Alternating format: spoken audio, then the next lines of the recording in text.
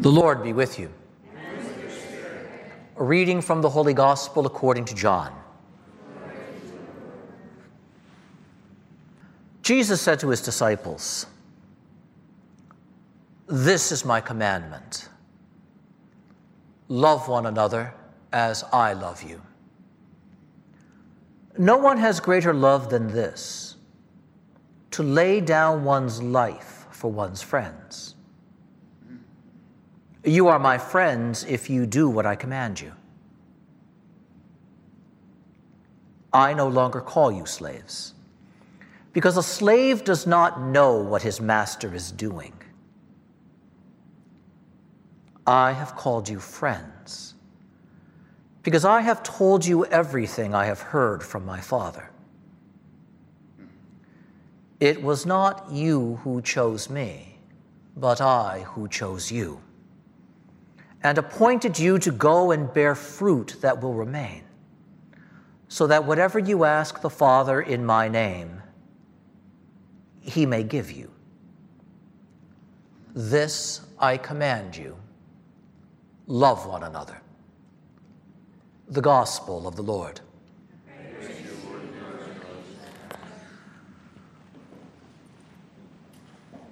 What a remarkably appropriate exhortation from the lips of the Lord do we have on this weekend, where we prepare to reflect on the heart of Our Lady. And we begin first by reflecting in a very clear way on the heart of Christ, and therefore the very heart of Christian life. And Jesus, as he speaks to his disciples, as he often is blunt, clear, and direct. And once again, as we often say in other contexts that there aren't 10 suggestions but 10 commandments, note that the Lord here is not suggesting anything, but this is a very clear, non-negotiable demand that he places upon his church, that he places upon his ministers, that he places upon those who follow him, and he insists upon it. This is the commandment. Love one another as I have loved you.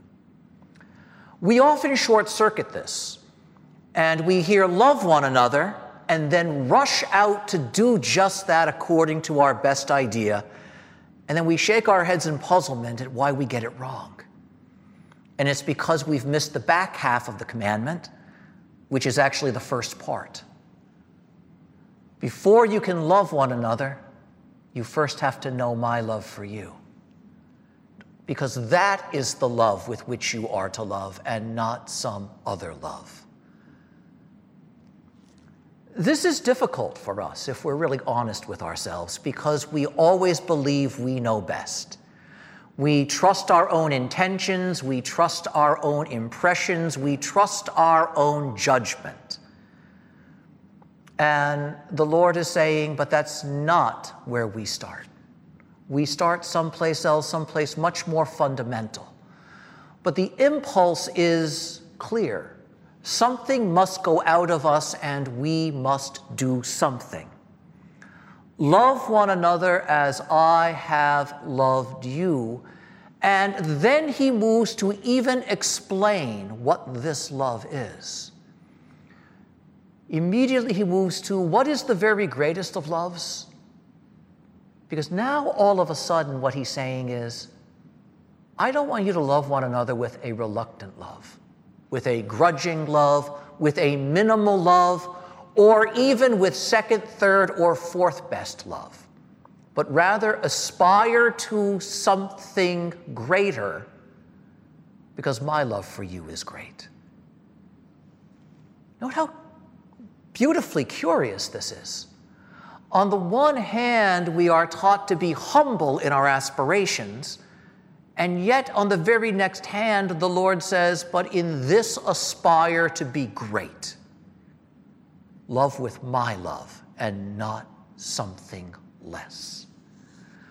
What a remarkable moment this is, This insistence that the love that must express itself from a Christian heart is no small thing, but is in fact the greatest of things.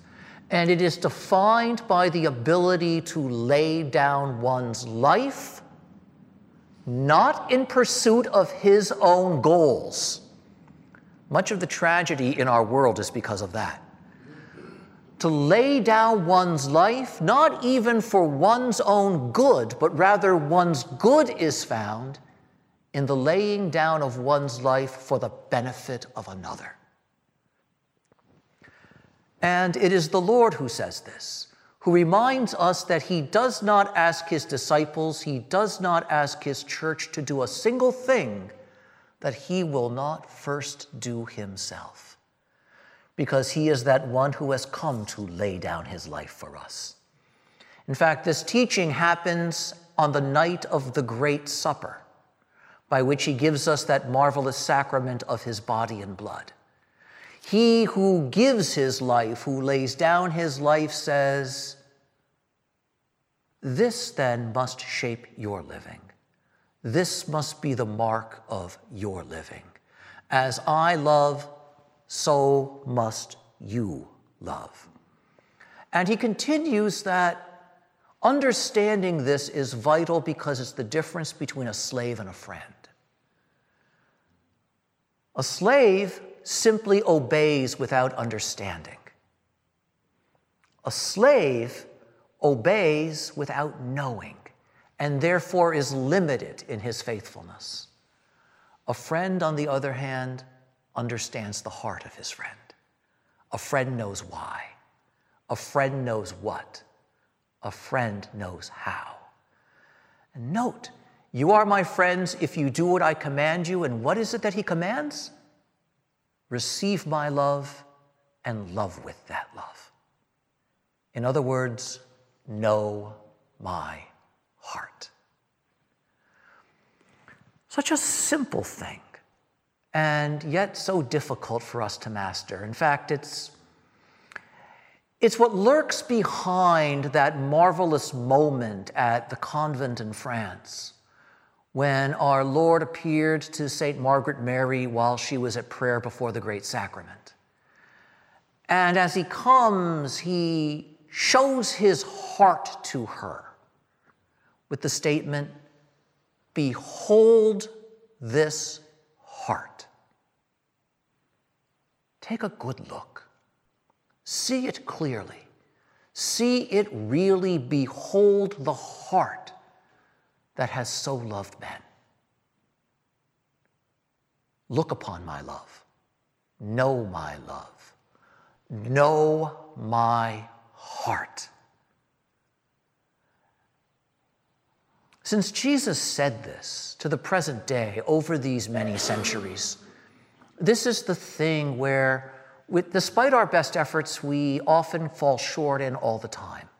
We don't take sufficient time to behold that heart, to know that heart, to know that love. This is not merely reading about it. This is tasting it, receiving it, experiencing it. This is why, in no small measure, the greatness of Sacred Heart devotion, the devotion of the love of Christ, is fundamentally and thoroughly Eucharistic. It is a call to meet him in the sacrament, to know him in the sacrament, to receive and linger in the experience of his love, so that rising from that moment, one might go forth to live that love, to share that love, and to be that love. What a remarkably beautiful moment this is. And it's here that the Lord says, and understand, I chose you, meaning I desired you. I looked upon you and wanted you to receive my love.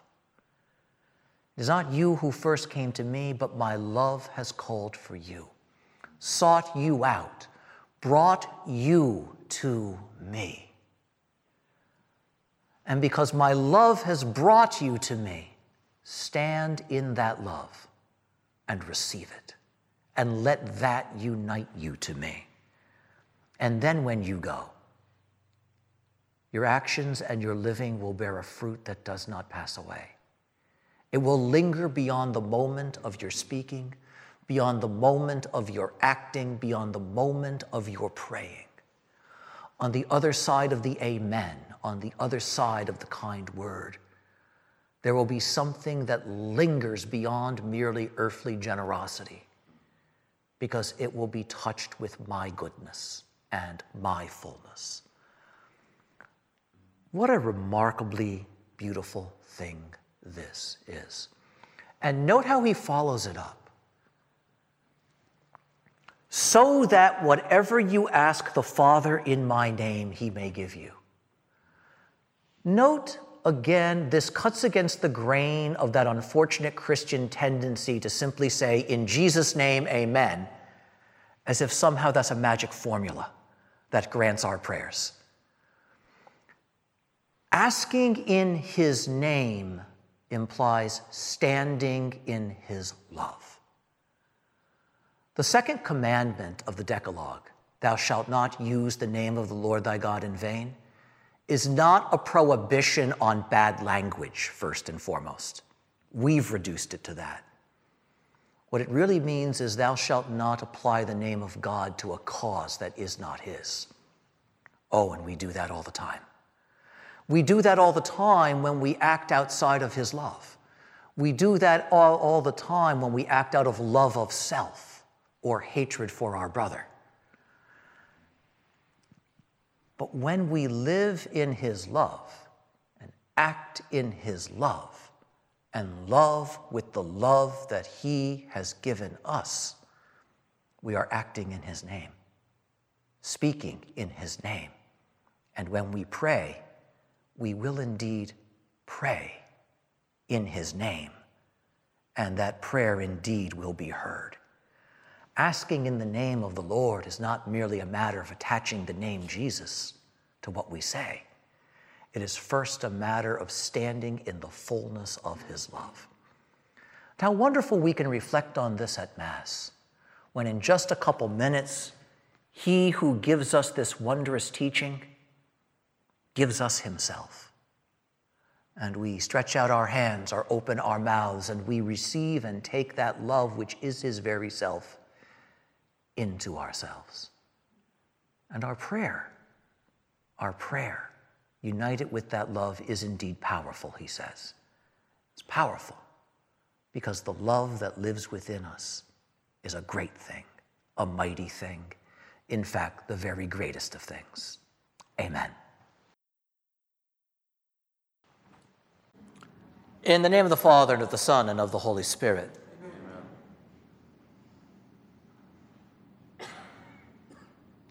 Hail Mary, full of grace, the Lord is with thee.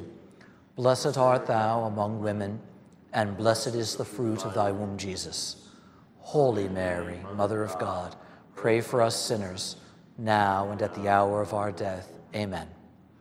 Mary, Queen of all hearts, Saint Dominic, Saint Francis, Saint Louis-Marie de Montfort.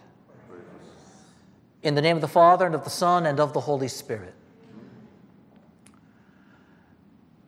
As you know, or at least I believe you know, the object of our reflections over this weekend is devotion to the Immaculate Heart of our Blessed Lady.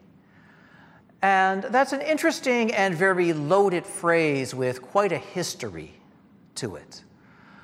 Most people in our present age hearing those words have immediate and automatic associations with Our Lady of Fatima. That is absolutely understandable, but in its own way, it's a bit misleading.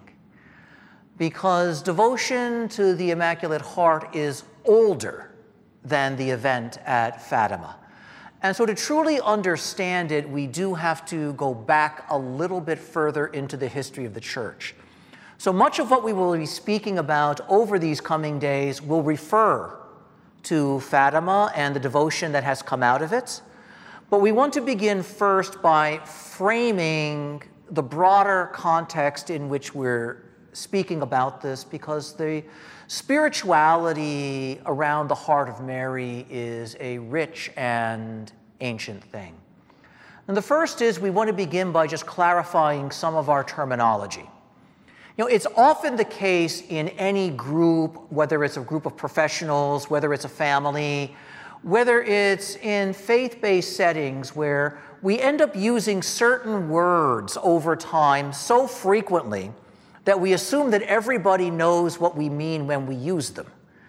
And that's often not the case. In fact, in a religious setting, there are words that we use very, very commonly and very, very frequently that we ourselves, if we honestly admit, don't quite know what they mean. Now, I'm not going to do this, but for example, if I pointed to one of you and said, explain to me what the word holy means, I'm willing to bet there's going to be a pregnant pause on the other end of that request. It's not that we know nothing about the word, but it's fairly slippery in its meaning, isn't it? We use it frequently, and yet we rarely, if ever, reflect on what its real meaning is. And so when we say something like devotion to the Immaculate Heart of Our Lady, let's make sure we are talking about the same thing. So we'll begin with the very first word, devotion, which is a word that is badly misunderstood in our contemporary religious climate. Quite frequently, when we use the word devotion, we have automatic associations are not bad things, but they're often misleading things. And so we'll speak about my devotion to St. Padre Pio, my devotion to the Divine Mercy Chaplet, my devotion to the Miraculous Medal, my devotion to the St. Jude Novena. This is not what we are talking about. And I can't stress that strongly enough. We are not speaking about things like that when we use the word in the context of this retreat. The word devotion in the Catholic tradition is a weighty and significant word, and it doesn't refer first and foremost to particular prayers or particular practices, however beautiful they may be. And to get at that and to understand what we're really speaking about, a simple question. Should a husband be devoted to his wife? You got to pause there. Should a wife be devoted to her husband? Yes. Should children be devoted to their parents? Should parents be devoted to their children? Should a priest be devoted to his people? That's what we're talking about. Devotedness. Devotion is first and foremost, an interesting expression in light of our topic for the week, a matter of the heart. Literally an affair of the heart. It is a personal disposition of being personally devoted to someone or something. This is the primary understanding of the word devotion in a Catholic spiritual context. In fact, it was the word for spirituality, for example, in 17th century France and 18th century France when St. Louis de Montfort was writing. So devotion to Mary was about a spirituality, a way of being personally devoted to our Blessed Lady. So now, as we reframe the title, Devotion to the Immaculate Heart, we are speaking about quite literally one heart, mine or yours, or many hearts, ours altogether, being devoted to another heart. How important that is, and how valuable that is, because there are many forms of false devotion, false devotedness in the world around us. We give ourselves to causes, We give ourselves to all kinds of things. We are devoted to our careers, to our pastimes. One of the great temptations in the church is I can become so devoted to my ministry that I actually find myself pulling away from the Lord who has given it to me in the first place. And so devotion then has the other element of I am investing myself, giving myself in a certain direction. I cannot be devoted to you without investing myself in some way in a relationship with you. And so when we speak then of devotion to the Immaculate Heart of Mary, it is not simply saying, I really like Our Lady's heart. It is speaking about the way I am personally investing myself in a relationship this way. And now let's turn to the other words in this statement. Devotion to the Immaculate Heart, and now let's turn to this word heart, the heart of Mary, the heart of Our Lady, because there is much here to unpack and explore. We're going to do that first by framing a certain context. Some 250 years before Our Lady appeared at Fatima and spoke about devotion to her heart to the shepherd children, St. John Eudes in France composed a series of liturgies in honor of what he termed the Sacred Heart of Mary. This is before St. Margaret Mary had her apparitions of the Sacred Heart of Jesus. And so there's a vital and extant devotion, a spirituality around the ideas of the hearts of our Lord and the heart of Our Lady that is very, very old and very, very vital. And out of these broader associations with the heart of Mary, I mean, imagine that. A Mass composed in honor of the heart of Our Lady. Several liturgies composed in honor of the heart of Our Lady, hundreds of years before Our Lady appeared at Fatima. And within this context, there is also, out of these devotions, a sense that first Saturdays are important. Well before there was ever a mention in 1917 of first Saturdays. And this is an outgrowth of the ancient devotion in the church of dedicating Saturday to Our Lady. And recognizing that not everybody can focus on all the Saturdays, a beautiful tendency came to say, let's target the first Saturday of every month. So that the head of every month there is a turning to Our Lady in affection for her heart and her love. And so the original form of First Saturday devotion was 12 first Saturdays, like the 12 stars in Our Lady's crown. So that over the course of a year, our affection for Our Lady would be something like a crown of honor that was offered to her. But where does all of this come from? And why would it focus on her heart? What an interesting series of questions. The origin of devotion to the heart of Our Lady, which understands as well the heart of Our Lady in three levels. Her physical heart, the heart that beat within her body, the heart that expresses her vitality and her living. Her interior heart, the heart of her spirit, her thinking, her will.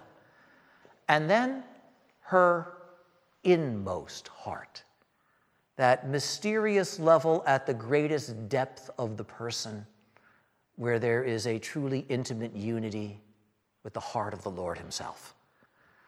When we use the word heart, we're going to be speaking on those various levels, each one of them personal in its own way. And devotion to the heart of Our Lady has a very ancient source, and it's biblical. The original font of devotion to Our Lady comes from a very early incident in the life of our Lord. 40 days after he's born, he is taken to the temple and presented there. And as he is presented in the temple, elderly Simeon comes, recognizing in him the face of the one that has been promised to bring salvation. He takes the Lord into his arms. He praises God, and he turns to Our Lady and says, "This child will be a sign of contradiction for the rise and the fall of many." And he looks at her and says,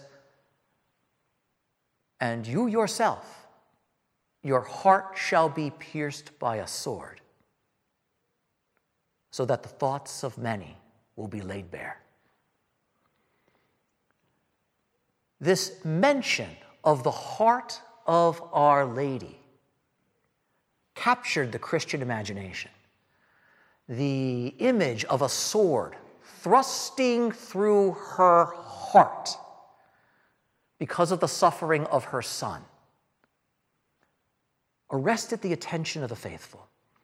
But it arrested the attention of the faithful in a very deep and profound way, because they understood this is not simply Simeon saying to Mary, "Your son is going to suffer, and because you're going to be witnessing it and you're his mother, you're going to suffer too."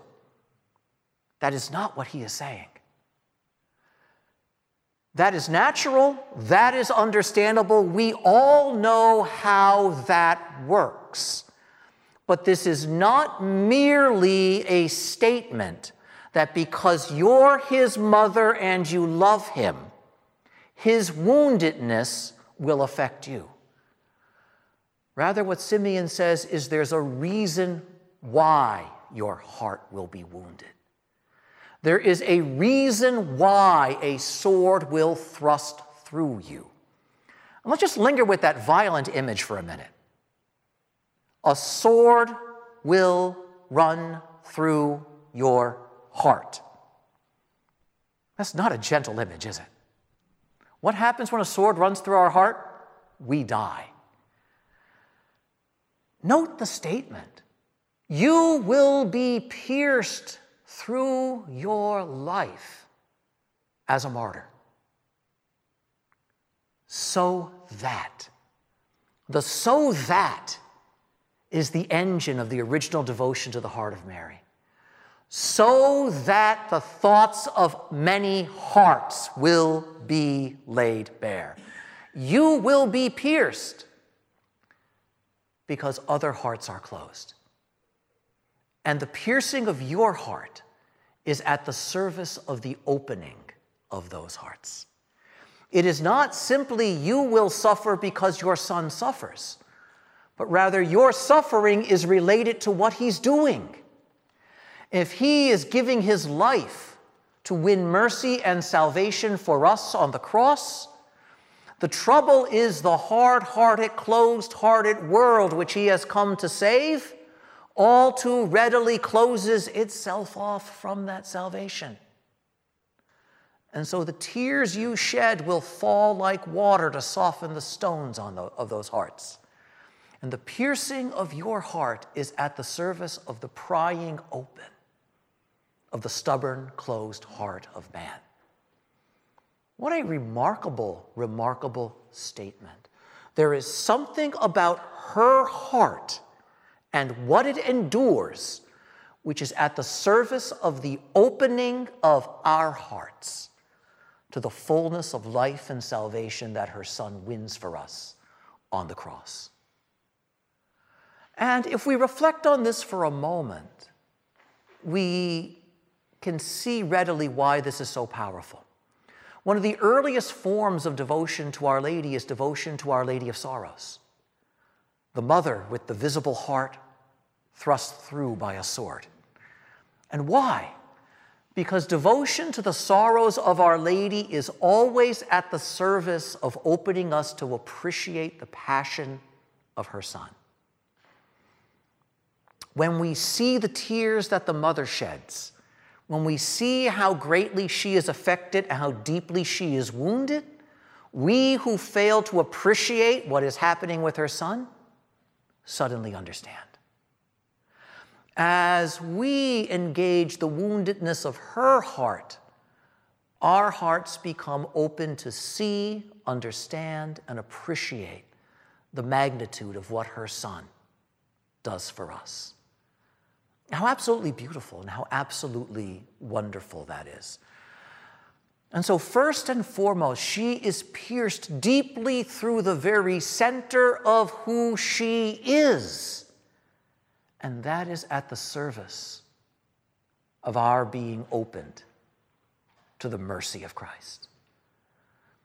But now related to that, and still looking at the early life of our Lord, the second aspect of devotion to the heart of Mary is likewise present. And this is the second aspect of devotion to the heart of Mary that is very early in the history of the church. And we see it for the first time with the visit of the shepherds on the morning of the Nativity. And the shepherds who are called by the angel arrive. They find the child with his mother. They bow low before him, they honor him, and they leave rejoicing, recounting to Mary all that the angel had told them. And as they leave, we hear for the first but not only time in the Gospels that Our Lady treasured all these things in her heart. And so now is the idea that the heart of Mary is a treasury, a repository, within which are held all of those things that relate to her son.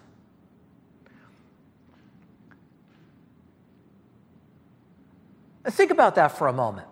Because how many of us have had the experience, for example, we're at Mass and the gospel is proclaimed, and by the time we sit down at the end of the reading, we've already forgotten what it was?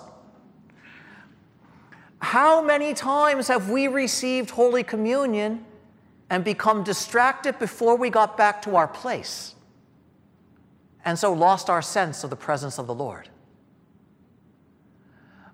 And so to understand this now element of devotion to the heart of Mary, we have to understand our own distractedness, the fragility of our own ability to focus, the fact that even the best of things are so rudely and quickly snatched out of our grasp and possession, and the fact that we often treasure the wrong things in our hearts.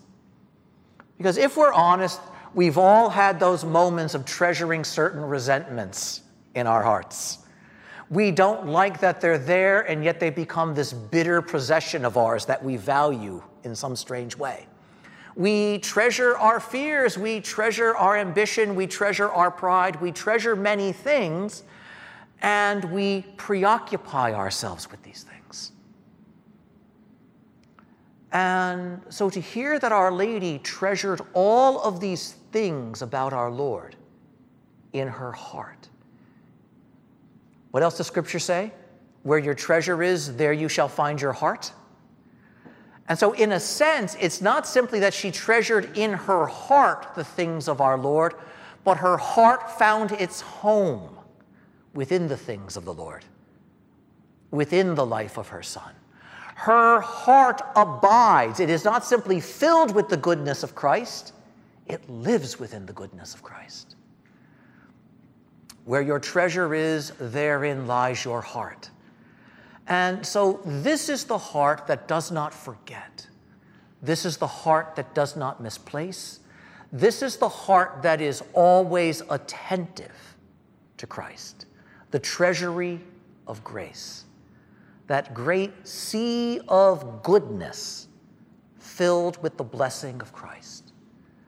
She is that one who is preoccupied with him, that one who never ceases attending to him, that one who values nothing over him. And so note what we've just said about this element of Our Lady. And note how in speaking about the heart, we are really speaking about the woman. And the heart becomes the shorthand for the full person. but this heart, the center of her being. What a powerful image this is. And what happened in the church a couple hundred years after the birth of Christ was a deepening and a bringing together of these different strains of reflecting on the heart of Our Lady. And St. Augustine gives it beautiful articulation, which is later completed by the church afterwards. And St. Augustine, reflecting on this heart that treasures all about Christ, he understood it as the listening heart, the attentive heart, the heart that when Gabriel visits finds that she is already listening, already waiting for heaven to speak. And Augustine, reflecting on this, says, Our Lady conceived the Word in her heart before she conceived him in her womb. What a beautiful statement. The attentiveness of Our Lady is open and, in a sense, conceives and anticipates the Savior before the Savior arrives physically within her. And reflecting on this statement by St. Augustine, later in the church, and it's given particularly beautiful articulation by St. John Eudes, is this. There's a backside to that statement. It's not simply that she conceived him in her heart before she did in her womb. It's this. On the morning of the Nativity, Jesus left her womb, but he never left her heart. What a beautiful statement that is. She who conceived him in her heart never had him outside of her heart afterwards. Her heart is a permanent abode, a permanent resting place for the Lord. He is abroad in the world, and yet always in her heart. What a remarkably powerful statement that is. And so when we speak about the heart of Our Lady, in its fullness, this is what we're speaking about. This heart that always has Christ within. This heart which is not simply a treasury of his graces, not simply a catalog of the details of his teaching or the events of his miracles, but a place where he always is pleased to dwell. This is why in parts of the world the privileged term is the Sacred Heart of Mary, because it is the abode, the dwelling of the heart of Christ. And now, if we linger with that a moment, there's this wondrous sense of the union, the unity between the heart of Jesus and the heart of Mary. But it's not simply two hearts standing side by side, but rather one heart living and reigning inside the other. Because within the heart of Our Lady lives and reigns the heart of the Lord. And hers is the heart that is the first and the one to most fully beat in time with the beating of the heart of Christ.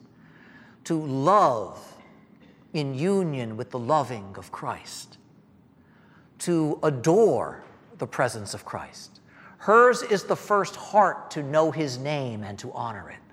Hers is the heart that is the first to pray to him, the first to call out to him, the first on this earth to love him.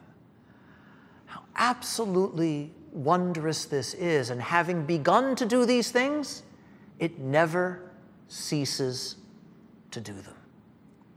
And so she treasures all of these things of her Son because she treasures him. And she holds him and enthrones him in her heart. And it's reflecting on these ideas that a whole marvelous cluster of biblical images runs through the spiritual writings then of the unfolding centuries. This heart of Our Lady is like the temple. This heart of Our Lady is like the Ark of the Covenant. This heart of Our Lady is like that tent mentioned in the Psalms that the Lord places at the end of the sky for the sun to emerge from. And what is the end of the sky? The place where heaven meets earth. And this beautiful sense of Our Lady being that place where heaven and earth meet. And the Lord comes forth in his brightness to save and warm the world. That the heart of Our Lady is a furnace with the fire of love for God within it, and where the fiery love of God itself is found and present. And because of that, it is like the burning bush that Moses saw, a flame always on fire and yet never consumed, never destroyed, mysteriously always bright, vivid, powerful, and vibrant. And in one of the most curious and yet beautiful images that one finds in Catholic history, speaking of the heart of Mary, is compared to the fiery furnace in the book of Daniel, into which the 3 young men are bound and thrown. Because in that furnace, heaven stands with them, they are freed from their bonds, and in the heat of that furnace, their magnificent song of praise rises to heaven from the flames. And there's an image of the love of Our Lady is like that. Flames that do not burn but purify. And that within this heart, within the fire of that heart, one's life and spirit and voice are freed to lift themselves in joyful celebration of the good things that God has done. Because the heart of Our Lady is also compared to the harp of King David. And why? Because from her heart emerges the great canticle, "My soul proclaims the greatness of the Lord, and my spirit rejoices in God my Savior." What an absolutely exquisite set of images, no? And powerful and dramatic. But when we speak then of devotion to the heart of Our Lady, this is what we're speaking of. When the Church mentions the heart of Mary, it implies all of these things. Oh, and more. We could probably fill the weekend naming them all. And that would be a wonderful exercise for a future retreat, but not this one. But as we consider that then, we come to that wondrous word in the middle, immaculate. The immaculate heart of Our Lady. And immaculate, spotless, pure, sinless. An expression which has a direct and distinct connection to the miraculous conception of Our Lady, her sinlessness. This heart which is immaculate. And why is it immaculate? Because the Lord of all creation will dwell there. Immaculate and therefore worthy. Immaculate and therefore prepared. This heart is the place that the Lord has prepared for himself. Wisdom has built herself a house. This is the house that wisdom has prepared for himself. This is the abode that the Lord has set aside. Immaculate, and therefore no shadow of selfishness is present. Immaculate, and therefore no shadow of deceit is present. Immaculate, and therefore no taint of anger is present. Immaculate, and therefore guilt-free. Immaculate does not mean empty. Okay? You know, when we do that list of this isn't there, this isn't there, this isn't there, this isn't there, we often leave ourselves with the image of a spotlessly clean but empty room. That is not what immaculate means. Immaculate means there is nothing of no within it, but it is filled with yes. Immaculate means that there is nothing of faithlessness in it. Oh, but it is filled with faithfulness. Immaculate means there is no taint of hatred within it. Oh, but it is filled with love. Immaculate means there is no hint of indifference about it. Oh, but it is completely responsive. And again, it's important that we recognize that. These words often give us these static and, as I said, antiseptic images, which are not bad, but they don't go far enough. And no, it is the fully adorned temple of the Lord. It is the regal throne room where he will abide. It is the garden of delight where the new Adam will take his rest. It is all of these things, immaculate. Perfectly ordered, perfectly prepared, set in order not by her hand, but by his. And because immaculate,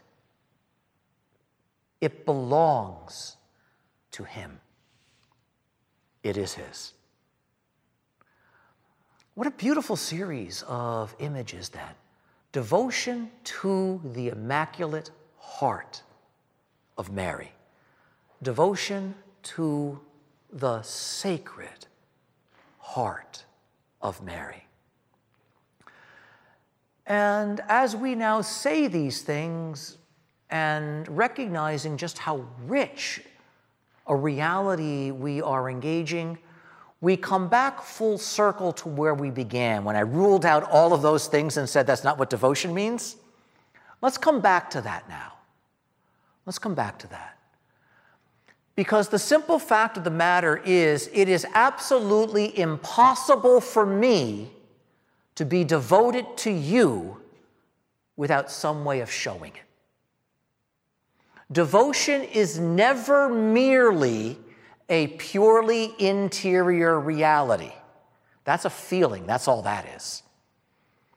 And feelings are insufficient in Christian life. In fact, most devotedness and the best devotedness often runs counter to our feelings. You know, this is why men and women, when they get married, make that odd promise of, I will be with you, honor you, and love you in good times. That's the easy part. And in bad times, that's the difficult part. When it costs me and I don't feel like it, I'll be there. And so devotion requires more than mere feeling. It has to express itself in some way. And so that's what these other things we mentioned beforehand are: the miraculous medal, the scapular, the rosary, devotion to particular saints. Their ways, our devotedness is seeking to come to concrete expression. And so when we speak then about devotion to the Immaculate Heart of Mary, we are speaking first about a personal relationship, and then second, we are speaking about how that relationship comes to expression in our lives. And the expression is important, because when we begin to express our friendship to one another, when we invest time and attention in one another, we have to learn how to do it properly. And by doing those things, we actually begin to deepen and develop that internal devotedness. And so practices have a double aspect. They help us first root the disposition within us, and over time, as they become natural, they become expressive of that disposition within us. And this is true in our regular relationships as well. You know, the dictum being love seeks to love rightly. There are many ways of having affection for another person, but that's not the same thing as loving the person correctly, of relating to the person correctly. And so again, when we speak of devotion to the heart of Mary, we are always going to be speaking first of this wonderful reality that we are turning toward. But then secondly, we need to begin addressing, and by what practices do we grow in this devotedness and come to express it in a truly authentic way.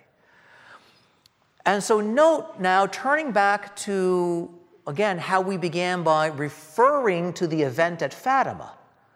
One of the things that came out of the engagement with the apparitions and the messages of Our Lady were a whole cluster of practices associated with engaging the Immaculate Heart of Our Lady. Again, these are not bad things at all. They're very, very good things. But to really understand them, to live them, to respond to them, it's important to be able to situate them within the proper framework of the devotion that the Church has historically had to the heart of Our Lady, because then we can see how they build on that and how they enrich that. The first thing, however, is this. You can't be truly devoted to what you do not know.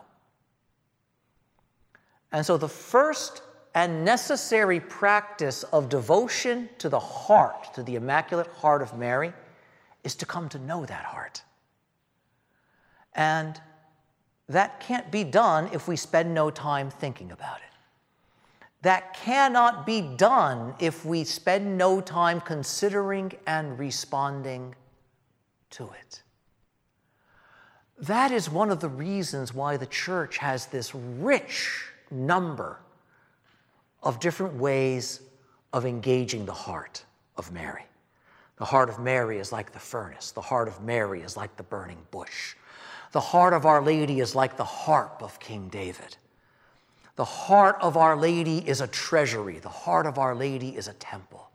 The heart of Our Lady is that heart within which the Sacred Heart of Christ is always beating. Notice how each of those statements says something wonderful that one can sit with, one can puzzle over, one can consider. And that's important, because the more we come to a sense of her heart, the more also we will come to know the woman. The more also we will come to know Our Lady. And the more we know the greatness of her heart, the more we will esteem it. The more we will recognize it is worthy of our attention, that the heart is worthy of our time, that the heart is worthy of honor. In much the same way, when Christ appeared to St. Margaret Mary, and he showed her his heart, and he said simply, "Behold, look at it, know this heart, see this heart, witness this heart." You know, before he asks for anything else, it was that simple "behold, come to know." And the interesting thing is, you've all seen statues of the Immaculate Heart of Mary and the Sacred Heart of Jesus, right? You know, there's something really marvelous about them, which we often overlook, but children will often see immediately. You know, when you bring like a 7-year-old child to an image of the Sacred Heart or the Immaculate Heart of Our Lady for the first time, they've never seen it before, you'll often get the reaction as puzzlement. They look and they say, "His heart's on the outside." You know, and on the one hand, that sounds painfully obvious, but we miss that fact. We miss that fact. The heart's in the wrong place on some level. It's outside of the body. It's not where I think it should be. Well, you know, that's just not an odd detail from the tradition. That is saying something. Because it's speaking about a fundamental movement that my heart goes out to you. It's the outward movement of the heart. It is on the way toward you. The Lord doesn't say that to St. Margaret Mary because his heart is on display, as if it's behind glass in a museum and you can come and look at it whenever you want. It is, see the love that is moving to you. See the love that reaches to you. Feel the heat of it. It's drawn near to you. And that image then of being devoted to the heart is knowing how the heart draws near. Knowing how the heart draws near to us. Because in many ways, the bright and burning full furnace of the heart of Christ is overwhelming to us. But that gentler heat, filled with the love of Christ, that is the heart of Our Lady's, when that draws near, we stand more easily. We stand more peacefully. We are not so overwhelmed. The twinning of the devotion to the two hearts is exactly that. Before I can hear the thunder of the beating of the heart of Christ, it helps to hear the way that beating is echoed in the heart of Mary. Before I can feel the full fire of the heart of Christ, it helps to be warmed by that gentler heat, which is still his, that comes to me through the heart of Our Lady. What a beautiful, beautiful relationship this really is. The fact that when we speak of the heart of Mary, we speak on the one hand of the physical heart of the woman. We speak on the other hand of the heart of her will and her freedom and her dispositions. But then we also speak of that great heart of her Son, which beats within her living. And that reminds us, given a share in the life of Jesus in our baptism, that heart of Jesus longs to beat inside of us too. What a beautiful, beautiful series of relationships this is. In the event at Fatima, there are three aspects of devotion to the Immaculate Heart that are very important. And they are all expressed earlier in the history of the Church, which is really wonderful. So again, what we see is not something new in the sense it's a thing that never existed before, but rather what happens at Fatima as Our Lady visits the shepherd children is that she gathers up all of the good of the Church's devotion to her heart, and she adds something to it. She gives it a direction, a thrust, a sharpness it did not have before. But it's the same devotion, simply amplified. And these will be the themes of the next three talks, okay? It's pretty convenient that way. There are three aspects, and we have three more talks remaining. And these are, again, all very familiar words: adoration, reparation, consecration. So as we move through the weekend, these are the three fundamental practices associated with devotion to the heart of Our Lady upon which we will focus. They are adoration, reparation, and consecration. And to give you a little preview of what will happen at some point tomorrow, because I spent the afternoon translating it out of French. I only discovered it just last night. Some 250 years before Our Lady appeared at Fatima, St. John Eudes composed a prayer he called an honorable atonement, an act of reparation, to the Sacred Heart of Mary. And it has within it all of the notes of reparation that are later sounded at Fatima. And so again, just so as we go through these things, to see how on the one hand they're new, and yet on the other hand, they're old. And it's the newness within the old that makes them so absolutely wondrous and so very, very powerful. In the name of the Father, and of the Son, and of the Holy Spirit.